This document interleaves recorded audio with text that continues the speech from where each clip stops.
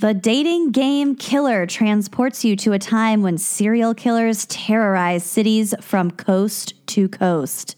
In the middle of a string of murders, one of these deranged men appeared as a contestant on the popular television show The Dating Game. Ever heard of it? And he won. No. This is why dating is so hard. Dating is so hard. Yeah. How was it that a cold-blooded serial killer made it onto a TV show that millions of people watched and no one could see who or what he really was? I don't know. Rodney Alcala was one of the most deadly serial killers in American history. Police believe that he murdered 5 people, but the real number might be closer to 100-ish. Oh, I got chills. From Wondery, the team that brought you Over My Dead Body and Hollywood and Crime, comes The Dating Game Killer, the gruesome story of the most famous serial killer that you've never heard of. So you're about to hear a preview of The Dating Game Killer. While you're listening, be sure to subscribe to The Dating Game Killer on Apple Podcasts or wherever you're listening right now.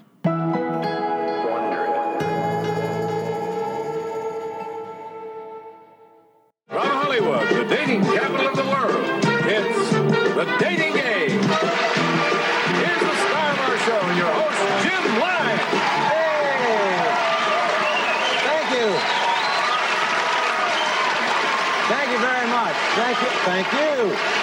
And welcome to The Dating Game. And we'll get right underway. It's time to meet our first 3 eligible bachelors for game number 1. And here they are. On September 18th, 1978, millions of TV viewers tuned in to one of America's most popular game shows. In living rooms across the country, people watched as the stage set rotated to reveal the contestants who would vie for a date with the evening's first bachelorette. Good luck, gentlemen. Well, let's see. Bachelor number 1 is a successful photographer who got his start when his father found him in the dark room at the age of 13, fully developed. The lights came up as the camera moved into a tight shot of Bachelor number 1. He smiled wide at the audience's warm welcome, nodding with self-confidence. His white dress shirt was open halfway down his chest. His long mane of curly dark hair was perfectly coiffed, brushed back and cascading down his shoulders. And it's time to meet our young lady for game number 1, and here she is. Here is a young lady with a wealth of experience. Welcome, if you will, sensational Cheryl Bradshaw. Hello, Cheryl. Cheryl Bradshaw strode onto the stage in a sparkly midi dress with puffy sleeves and revealing scoop neck. Her view of the bachelors was blocked by a bend in the flower power-inspired barrier. Host Jim Lang quickly explained the rules. She could ask the contestants whatever she liked, except for their name, age, occupation, or income. Then he introduced the bachelors. Number 1, would you say hello to Cheryl, please? We're going to have a great time together, Cheryl. Okay, and here we go. In the style of the show, Cheryl's questions were playful and heavy with sexual innuendo. Bachelor number 1 was particularly adept at matching her tone in bravado and double entendre.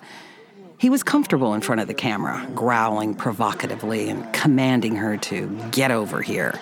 He played to the audience, and they responded. Bachelor number 1, I am serving you for dinner. Oh. What are you called, and what do you look like? I'm called the Banana, and I look really good. Can you be a little more descriptive? Peel me. Backstage before the show began, Bachelor number 1's demeanor had been less engaging. He seemed able to turn the charm on at will, but it vanished as soon as it no longer suited his purposes. As he and the other contestants waited to take their places on stage, he got in the face of one of his rivals. "I always get the girl," he snarled, his eyes dark, empty pits. Welcome back to The Dating Game, and Cheryl, we have reached the moment of truth, as we call it. You've heard from the bachelors. You got some great dramatic presentations, some good answers, but now I'm going to ask you a question. Will that date be Bachelor number 1, Bachelor number 2, or Bachelor number 3? In its 13 years on the air, the dating game had introduced America to many guests who would go on to celebrated careers. Among its alumni were Farrah Fawcett, Burt Reynolds, and Arnold Schwarzenegger. Tonight's lucky bachelor would be no exception. Within a year, his name would be known nationwide, though it wouldn't be for landing his own movie contract. Rather, he would be known to law enforcement agencies from Hollywood to New York, and his dating game appearance would become legend.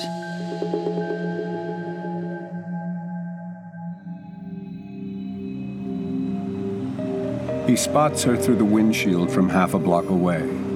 She's carrying books, no doubt on her way to school. As he angles closer to the sidewalk, he can see her lips moving in an improvised little tune. When the light changes to red, he pulls to the curb, leans across the front seat. He knows how he needs to sound, practices modulating his voice for every occasion.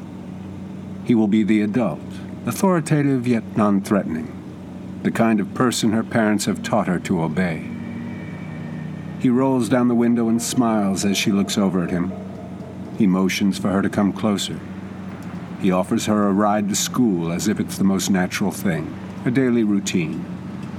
She tells him she's not supposed to talk to strangers and continues on her way. He inches the car forward alongside her. Doesn't she recognize him, he asks. She looks back at him and he scrunches his shoulders as if slightly dejected she doesn't remember him. He tells her he's friends with her parents. When he senses her uncertainty, he knows to back off just the right amount. Pull, don't push. Touch, don't grab. She stops and leans toward the window. He tells her he has a picture he wants to show her. Her parents have seen it already and said she'd really like it. Where is it, she asks. He smiles again and reaches for the door handle, knowing he's almost there. Get in, he says, making it as casual as possible. He can show it to her on the way to school. This is the critical moment. He knows. The slightest off-note reaction from him will scare her away. She looks at him, and he widens his eyes in a welcoming signal. She opens the door and slides into the passenger seat. Even with her in the car, he knows it's only the first step. She can jump out at any moment. So he needs to keep monitoring his every expression and gesture. His voice soft, he asks her about school. It's okay, she tells him. He turns off Sunset and the traffic is lighter. She's distracted now, looking out the window. When they turn onto DeLong Prairie in West Hollywood, she says it's not the right way to school. He tells her he has to stop off somewhere for just a minute. When he pulls over in front of the apartment complex, she looks around at the unfamiliar street. He smiles again. He knows how critical the next few seconds are. They're 50 feet from his door. She seems concerned now. It'll only be a minute, he assures her, promising to get her to school on time.